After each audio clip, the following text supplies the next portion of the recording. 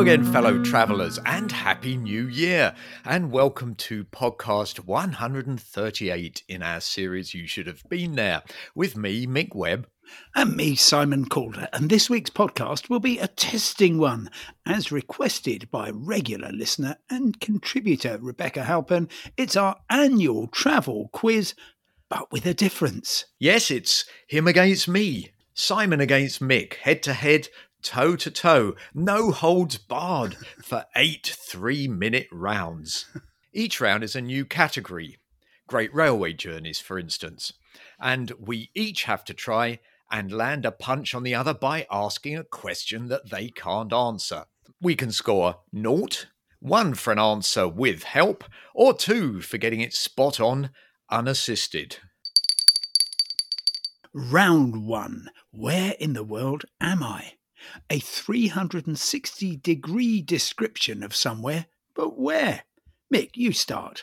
Well, I'm standing in the middle of a square next to a bronze monument to a 19th century poet. To the south, sort of opposite me, is a very unusual bridge. And rising up in the background, a wooded hill with a castle on top of it. And then behind me, on the north side of the square, a very pink large church, the Franciscan Church of the Annunciation. And then on my right side, the west side of the square, a most beautiful Art Deco house, shaped like a wedge of cheese, with an extremely bizarre decorated flat roof which projects out above the sides of the house, and an incredibly beautifully green-tiled upper story. You have to guess which city this is in, and maybe even guess the name of the square. Well, I believe that you are in Prague. Is that halfway there? If not, I've got plenty of other Central European capitals up my sleeve. Well, it's halfway there, but it's not correct. Okay, well, let me try Budapest, if I may, then. No. Let me give you a clue at this point. The bridge in question is actually a triple bridge. It is unique. Oh, okay. So I'm in Porto, then, in beautiful Portugal. No, you're not. No, you're not. I'll put you out of your misery. Yes, please do. That's definitely what I need. Yeah, well, this is actually in Ljubljana. The capital of Slovenia, and it's the square is the Prešeren Square, which is named after the great 19th century poet Franz Prešeren. Well, I think I'm going to take away from that the fact that all Central European capitals could all be answered. Could all be answers to that question. I think certainly even Belgrade and Zagreb might make but probably not Vienna. There we are. And definitely Bratislava. So okay, 0 point. Now it's my turn, and I've been out and about for you. I'm on a bridge over a river. There are skyscrapers, well, particularly in one direction. And let me give you a couple of hints about specifics that I can see. A quite low-rise building, but with a very distinctive turret, which seems to be spelling something out. And 180 degrees away from that, there's a grand and fairly central station. So, Mick, where am I? A bridge, an iconic railway station, building with words on it. I actually really don't know. Let me take a wild guess. Singapore. I'm afraid, Mick, you're wrong by about 6,800 miles. I'm in London on Waterloo Bridge. And to be fair, I could well have mentioned, for example, Big Ben, the London Eye, the Shard, but I didn't, just to make it a little bit more challenging. The building with letters on it is the Oxo Tower, I said the station was grand and central. I didn't actually say iconic, but it's Charing Cross Station, which is the only really central London railway station. Well, I'm humbled by that, but neither of us scores anything for it, so that's okay. Round 2, borders, frontiers. Do you want to start? I do, and I hope this will qualify as a reasonable borders or frontiers question. Mick, there are two double landlocked countries in the world. Which are they? Double landlocked, of course, means that they are enclosed entirely by landlocked countries themselves. I suppose I'll give you that. I think Kazakhstan might be one.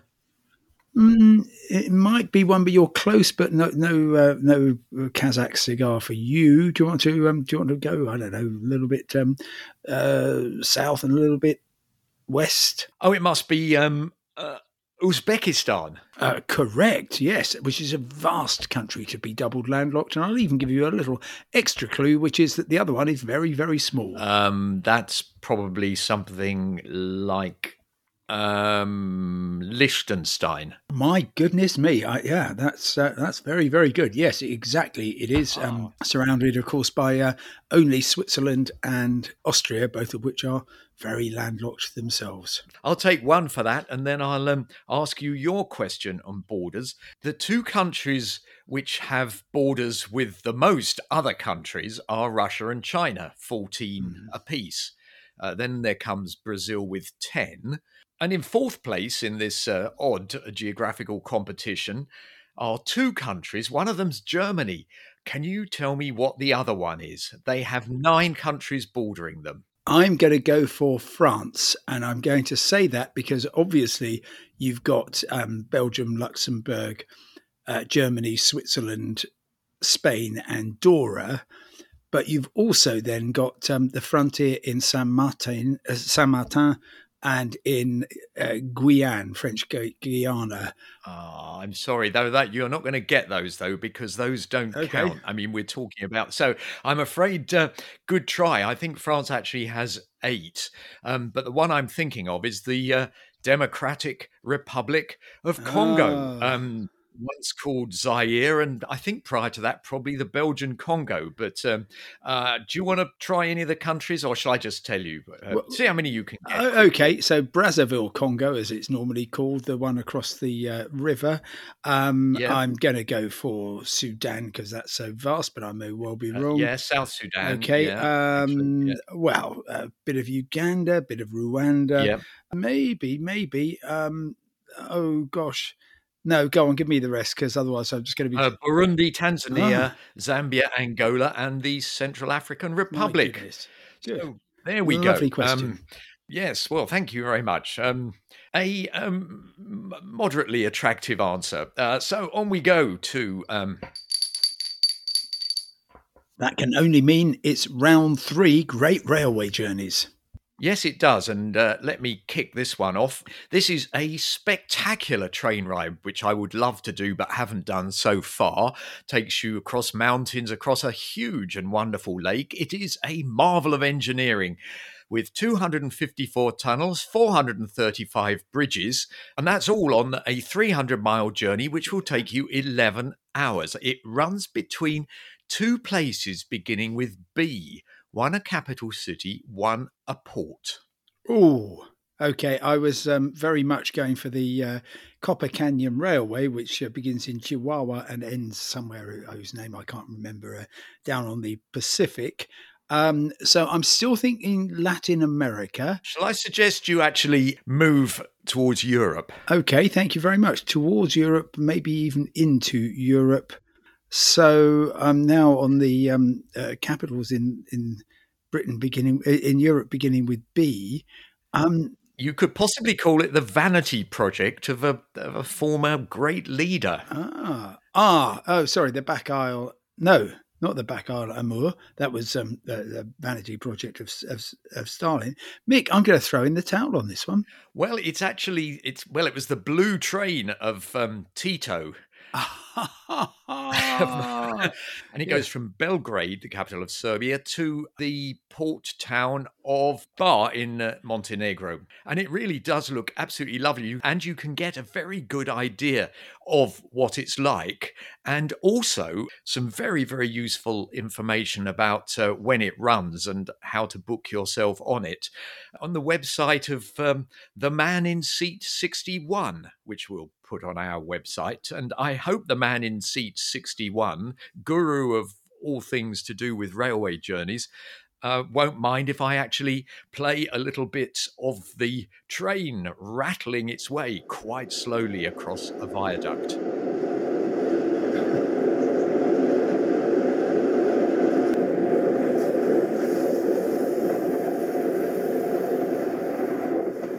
Mick, hats off to you. Here's my attempt, and it's something that I wrote actually in December.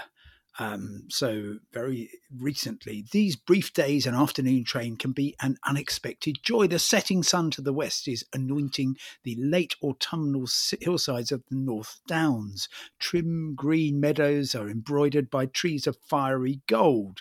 And to help you further, there's a much more noted writer, George Orwell, who called it probably the sleekest landscape in the world. It's difficult when you pass that way, especially when you are peacefully recovering from seasickness with the plush cushions of a boat train carriage under your bum, to believe that anything is really happening elsewhere. A boat train should certainly give it away, as should the North Downs. I suppose it's the train from, is it Dover up to London, or is it in fact from Newhaven to that goes through the North Downs? I'll go from Newhaven to Victoria. Oh, I'm so sorry, Mick. You were right the first time round. This was actually going, it's the sort of classic line from Charing Cross, as mentioned earlier, through to, Ashford and Dover. A wonderful journey, but actually any of those which cuts through the North Downs. This is particularly memorable because although there are tunnels, you do actually get a really good kind of lateral view of the North Downs. So I strongly recommend it. Well, thank you very much. And dear me, we're not doing very well, are we?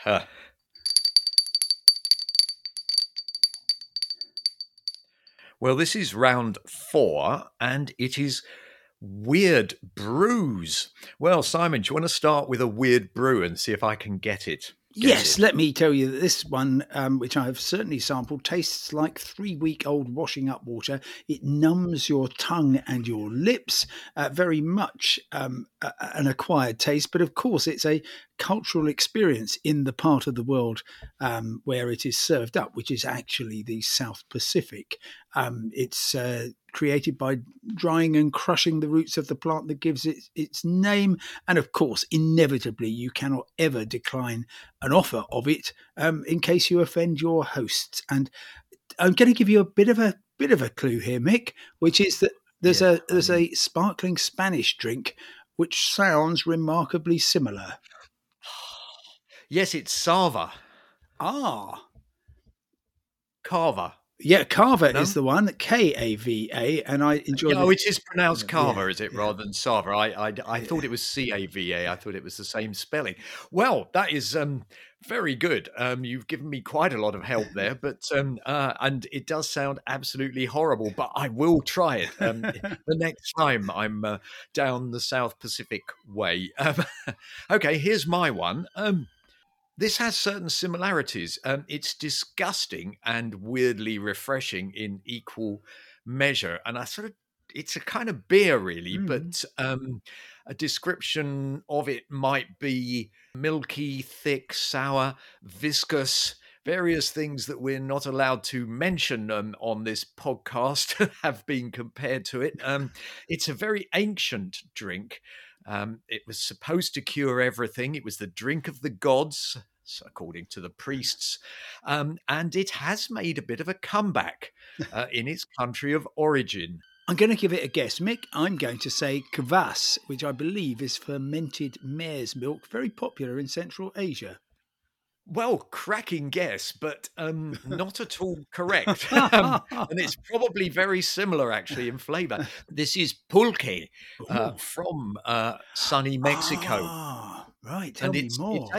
It's made from the maguey cactus, which is the one that also gives us mezcal. These days, you can actually drink the original, or you can get a sort of a sanitized version of it, really, with fruit and grains and a bit of kind of nice flavor added, which is called curado. And it's quite popular, I believe, in some of the bars of Mexico City, although it is actually best drunk in Oaxaca. Well, Mick, cheers. I imagine it's not quite as alcoholic as mezcal. No, not at all. It's really a kind of beer, sort of 2 to 4%, as against mezcal, which I imagine is about 99. But let's get on, though, to Round 5, holiday destinations in the news for non-travel reasons. Go ahead, Mick. Guess where this place is, and indeed why it was in the news. With a palm-fringed artificial lagoon at its centrepiece, this 212-room hotel recalls the palace of a Minoan prince. It's a sparkling boutique resort for the privileged and perceptive. That's in the words of the hotel publicity. And 58 of its minimalist rooms have private pools, and you can enjoy all sorts of spa treatments and very extravagant restaurants where you actually have to dress up to eat. Anyway, this was in the news August before last, if that gives you a bit of a clue. Well, okay, I'm going to hazard a guess, only because of the Minoan connection, and say this is probably on the island of Crete, or possibly Yes. Santorini. Oh, I'll stop at Crete. And I'm going to say down the eastern end, north coast, Elunda, only because that is one of the loveliest places I know in that beautiful island. But I've no idea what the story was. Well, it is actually the Amirandes Resort Hotel, as you say, on the east coast of Crete. And it was in the news for political reasons at the time of the botched attempt to get people out of Afghanistan after the Taliban took over. And our foreign secretary at the time, Dominic Raab, was on holiday at this place and seemed to take quite a few days to get off his sun lounger and get back and deal with the crisis, for which he got a serious roasting from the press. But he is still, of course, our glorious Deputy Prime Minister, and I'm sure there is no better candidate. Of course not. Well, for mine, I'm simply going to say it includes both the most beautiful city on the Black Sea, which I'm going to ask you to name, and also the leading tourist attraction gets glowing reviews. Well, I think the city on the Black Sea is Odessa, and obviously the destination as a whole is poor old Ukraine, which I don't think many people are visiting for reasons of touristic travel at the moment. And is it Kyiv? I don't know the other place. No, the leading tourist attraction, or at least it was until the end of 2019, when, of course, we went into COVID and everything else, Chernobyl. Oh, good heavens. The site of the nuclear disaster, now turned into the most compelling tourist attraction. So I urge you to get back there as soon as you decently can. And yes, I don't expect any points for explaining why Ukraine is in the news. May it be out of it very soon. Hear, hear. Round 6, airports. You begin, Simon. On Christmas Day, which airport in the Caucasus had not one, but two Qantas Airbus A380 Super Jumbo jets, and why? Oh, no. The Caucasus. Wait a minute. Is it Georgia? Well, Georgia is certainly in the Caucasus. but it's not Georgia. Georgia does play a part in this story, but it's not in Georgia. Azerbaijan. Yes, very good, but I'm going to have to hurry you on which What's airport. the capital? Baku? Yes, absolutely. But can you tell me why, or shall I tell you? No, go on, you tell me. Okay, so on the 23rd of December, Qantas Flight 1, the flagship route Sydney to Singapore to London, was flying over central Georgia when it developed a fault and they needed to land very quickly. They couldn't land at Tbilisi because they wouldn't be able to look after the planes there, handle the passengers. The nearest obvious airport was Sochi, but that's in Russia, so they couldn't divert there. So they flew back 400 miles to Baku, landed there, plane still broken. Qantas had to fly an empty Airbus A380 all the way from Sydney in order to pick up the passengers and take them on to London. And so therefore, briefly, in the early hours of Christmas Day morning, a plane spotter would have thought it was Christmas, as indeed it was, at the sight of two Australian super jumbo jets in the middle of the Caucasus, on the brink of the Caspian Sea. I bet someone got a very profitable photograph out of that lot. Well, my airport is not one most of us will ever be able to fly to. But it is, I think, the highest. It's the one with the highest tarmac runway in Europe, and it's classified in the top 10 of most extreme, i.e. difficult airports to land at in the world. It's got a ridiculously short runway, 537 meters. It is, as I said, very high. And the weirdest thing about it is that it's on a 20-degree slope. I was going to say Sion in Switzerland, Sion, but that's my best bet. So go on then. Well, it's Courchevel in the French Alps. There used to be regular flights to it in Dash 7 planes, but I'm not sure now whether you can only get to it by helicopter or some very small executive jet. But let's face it, most of us, if we can afford to go skiing and want to go skiing, are quite happy to go to Annecy or somewhere by train and then get a transfer by road up into the mountains. But obviously, if money is no object and time is worth even more to you than money, then you could well end up flying to Courchevel and sort of landing pretty well amongst the skiers. It's an astonishing sight. Well, I can't wait for that. Yes, thank you. So another one for you. Oh, well, possibly, yes. Round 7, what happens next? And this involves an excerpt from a travel book. Yes, I have here a book called The Travels of Marco Polo, about his extraordinary travels to the East and through the Middle East in the 13th century. So that's 1,000 years ago, if I got my maths right. And this extract is about an experiment, I suppose we could call it, that was conducted by the King of Kerman, Kerman. The king said to the sages who were assembled in his presence, "Gentlemen, there is something that puzzles me, because I cannot account for it. How is it that the kingdoms of Persia, which are such near neighbours of ours, has folk so unruly and contentious that they are forever killing one another, whereas amongst ourselves, who are all but the same as them, there is hardly an instance of provocation or brawling?"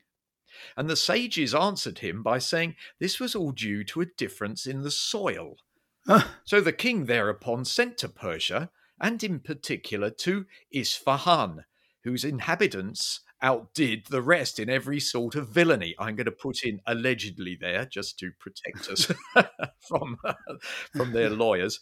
And there, on the advice of his sages, he had 7 ships loaded with earth brought to his own kingdom. This earth he ordered to be spread out like pitch over the floors of certain rooms, and then covered with carpets, so that those who entered should not be dirtied by the soft surface. Then a banquet was served in these rooms. Guess what happened next? I'm going to say somebody died, maybe more than one person, and I'm going to suggest that poison was involved, possibly administered deliberately, possibly accidentally. Well, that's sort of not bad, but it's not actually true. A banquet was served in these rooms at which the guests had no sooner partaken of the food than one began to round on another with opprobrious words and actions that soon led to blows. So the king agreed that the cause of the differences between the two peoples did indeed lie in the soil. Right, for yours, I'm going to go back to George Orwell's same book, Homage to Catalonia, which is basically a war memoir, which suddenly turns into marvellous travel writing once he's back on British soil. I want to know what he's worried about happening next. The barges on the miry river, the familiar streets, the posters telling of cricket matches and royal weddings, the men in bowler hats, the pigeons in Trafalgar Square, the red buses, the blue policemen, all sleeping the deep, deep sleep of England, from which I sometimes fear we shall never wake till... We shall never wake until a socialist government with the needs of the people at its heart is elected. Sadly not. We are jerked out of it by the roar of bombs. Of course, he was writing in the late 30s. So yes, oh dear, yes. Oh, very good. Well, you certainly caught me out with that one. Well, look, it's time for our last one. Round 8, rivers. Let me give you the most German of rivers, Mick, transiting the country from southeast to northwest. Southeast to northwest, the Elbe. Oh, yes, very good. Rises, of course, in the Czech Republic, flows in and then goes all the way through dreamy landscapes and emerges downstream from Hamburg. Wonderful river. Yes, I have actually been to the Elbe down near Dresden and watched a rowing race between two, I suppose they were 8s. There might have been more, actually. And instead of a cox shouting things sitting in the back, they had drummers beating the rhythm. And what a great sight and sound it was. I would urge you to go there and follow the whole course from the Czech border all the way downstream, probably to where the former East Germany runs out. It just takes you through the most magical towns and landscapes. I couldn't agree more. Now, my river is one of the shortest rivers in the world. It's called the Correntoso, and it's between 200 and 300 meters in length, depending on the height of the water in these two surrounding lakes. Basically, it runs between two lakes, Correntoso Lake and Nahual Huapi. It's a brilliant place to go for catching trout. I would like to ask you where you think the closest town is to the river Correntoso. I think we are looking at Mexico here, and I'm just going to pluck a town out of nowhere. I'm just going to say Oaxaca because you mentioned it earlier. No, it's not. I'm afraid it's quite a long way further to the south. All right. Well, somewhere in Argentina then, and I'm not going to say Mendoza. I'm going to say Puerto Madryn. Well, in Patagonia. No, it's actually the Lake District, high in the Andes, and the nearest town is Villa La Angostura. And I do know that this is the case because I once got a bus. There's one every 2 hours, which goes from the bus station in Villa La Angostura, which is a very pretty little mountain town, very close to San Carlos de Bariloche. So that's where you'd have to fly to or get a bus to on your way there. And I actually have a photograph of a sign beside the river saying Rio Correntoso, el más corto del mundo. The river Correntoso, the shortest one in the world, which I think is seriously disputed by several other, even shorter rivers. Well, Mick, I must say I don't think the result of the quiz is going to be heatedly disputed by anybody. And all I can say is, what was the name of the town again? Villa La Angostura. Well, Villa La Angostura. Well, I'm not feeling Angostura bitter about it. Sorry. There we are. I don't even get a bonus point for that. Do you have any idea of the score? And my very good tie break isn't going to come into play. No, I think I actually probably won 2-0 as Crystal Palace did yesterday against a rather sorry Bournemouth side. As always, we welcome your suggestions for fascinating borders, great railway journeys, weird brews, and so on. You can tweet us at YouShouldHaveBT or you can leave a message for us at anchor.fm/you should have been there. Next week, the place to be in 23. That's 2023, of course. But for now, from me, Simon Calder. And from me, Mick Webb. Goodbye. Goodbye and Happy New Year.